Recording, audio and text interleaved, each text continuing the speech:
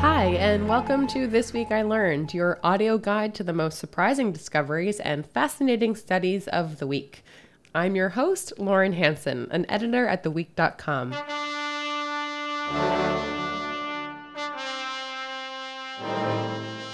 This week I learned that your argument style can predict future health issues. If you're the type who lets it all out or the person who bottles all your emotions up, you may be in for some trouble down the road. A new study looked at 20 years worth of data, observing 156 middle-aged and older heterosexual couples. Every 5 years, the couples were videotaped in a lab as they discussed events in their lives in areas of disagreements and enjoyment.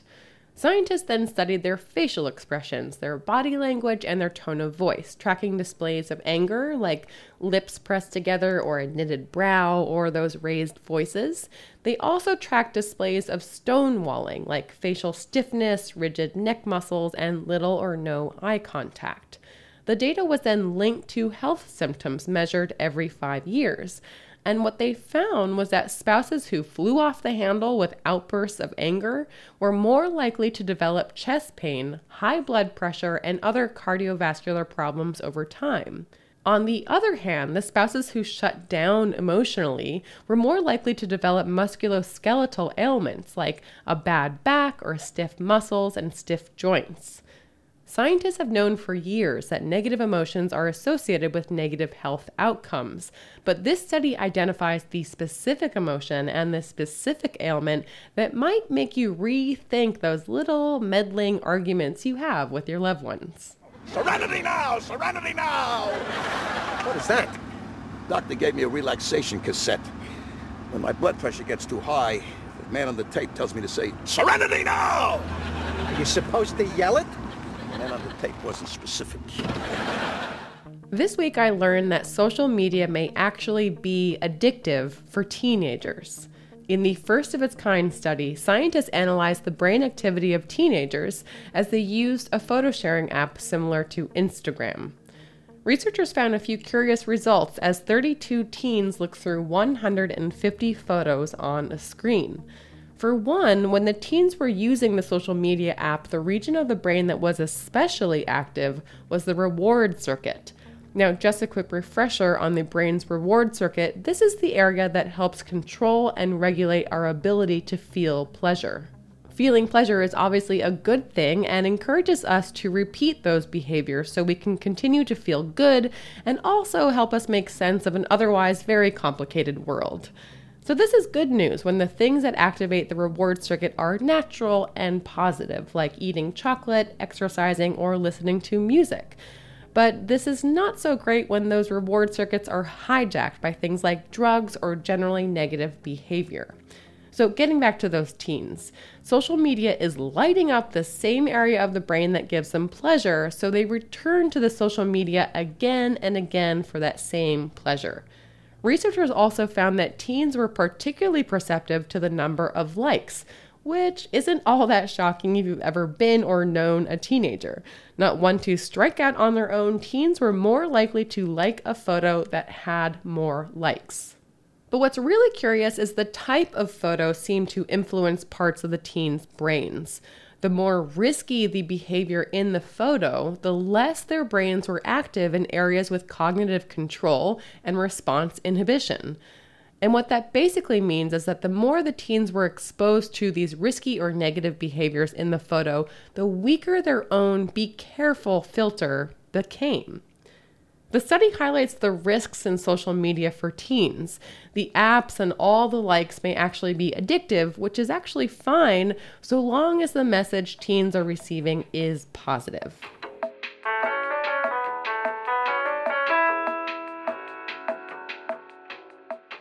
This week I learned that even dictionaries make mistakes. When such an authoritative text as a dictionary includes a word that isn't a word, does that make the non-word a word? Well, in some instances, yes. The word gravy, for example, became a word in the 14th century because a translator misread a French cookbook. The word was supposed to be grain, as in Grane, which means anything used in cooking. But researchers believe the word was scribbled kind of terribly, and the translator used a V instead of an N, and voila! Gravy made its way into our lexicon by accident and never left. But there are words that do appear and then are banished for eternity.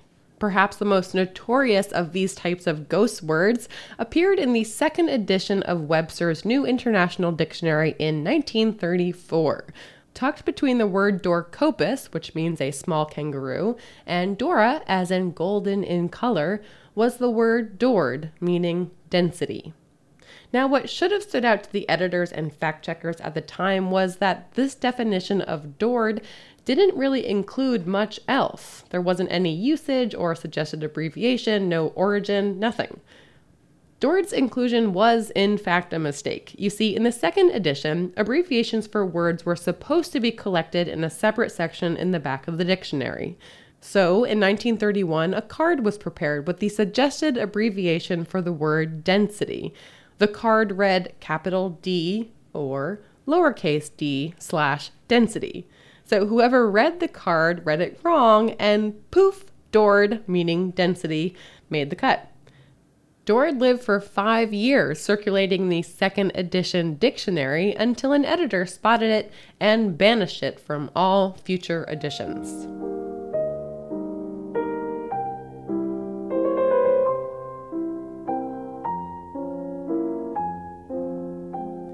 And finally, this week I learned that back in the Victorian era in London, you could get a job delivering meat to cats.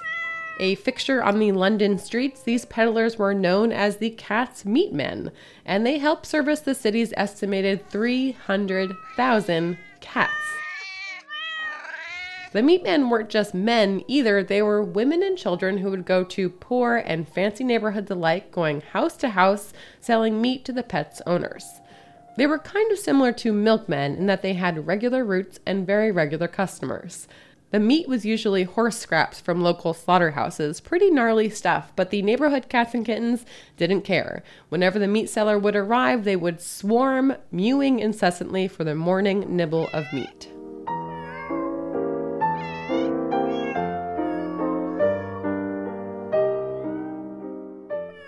And that does it for this week's episode of This Week I Learned. For more, go to theweek.com/audio. And if you like what you hear, tell us by subscribing to our podcast or give us a rating or a review on iTunes.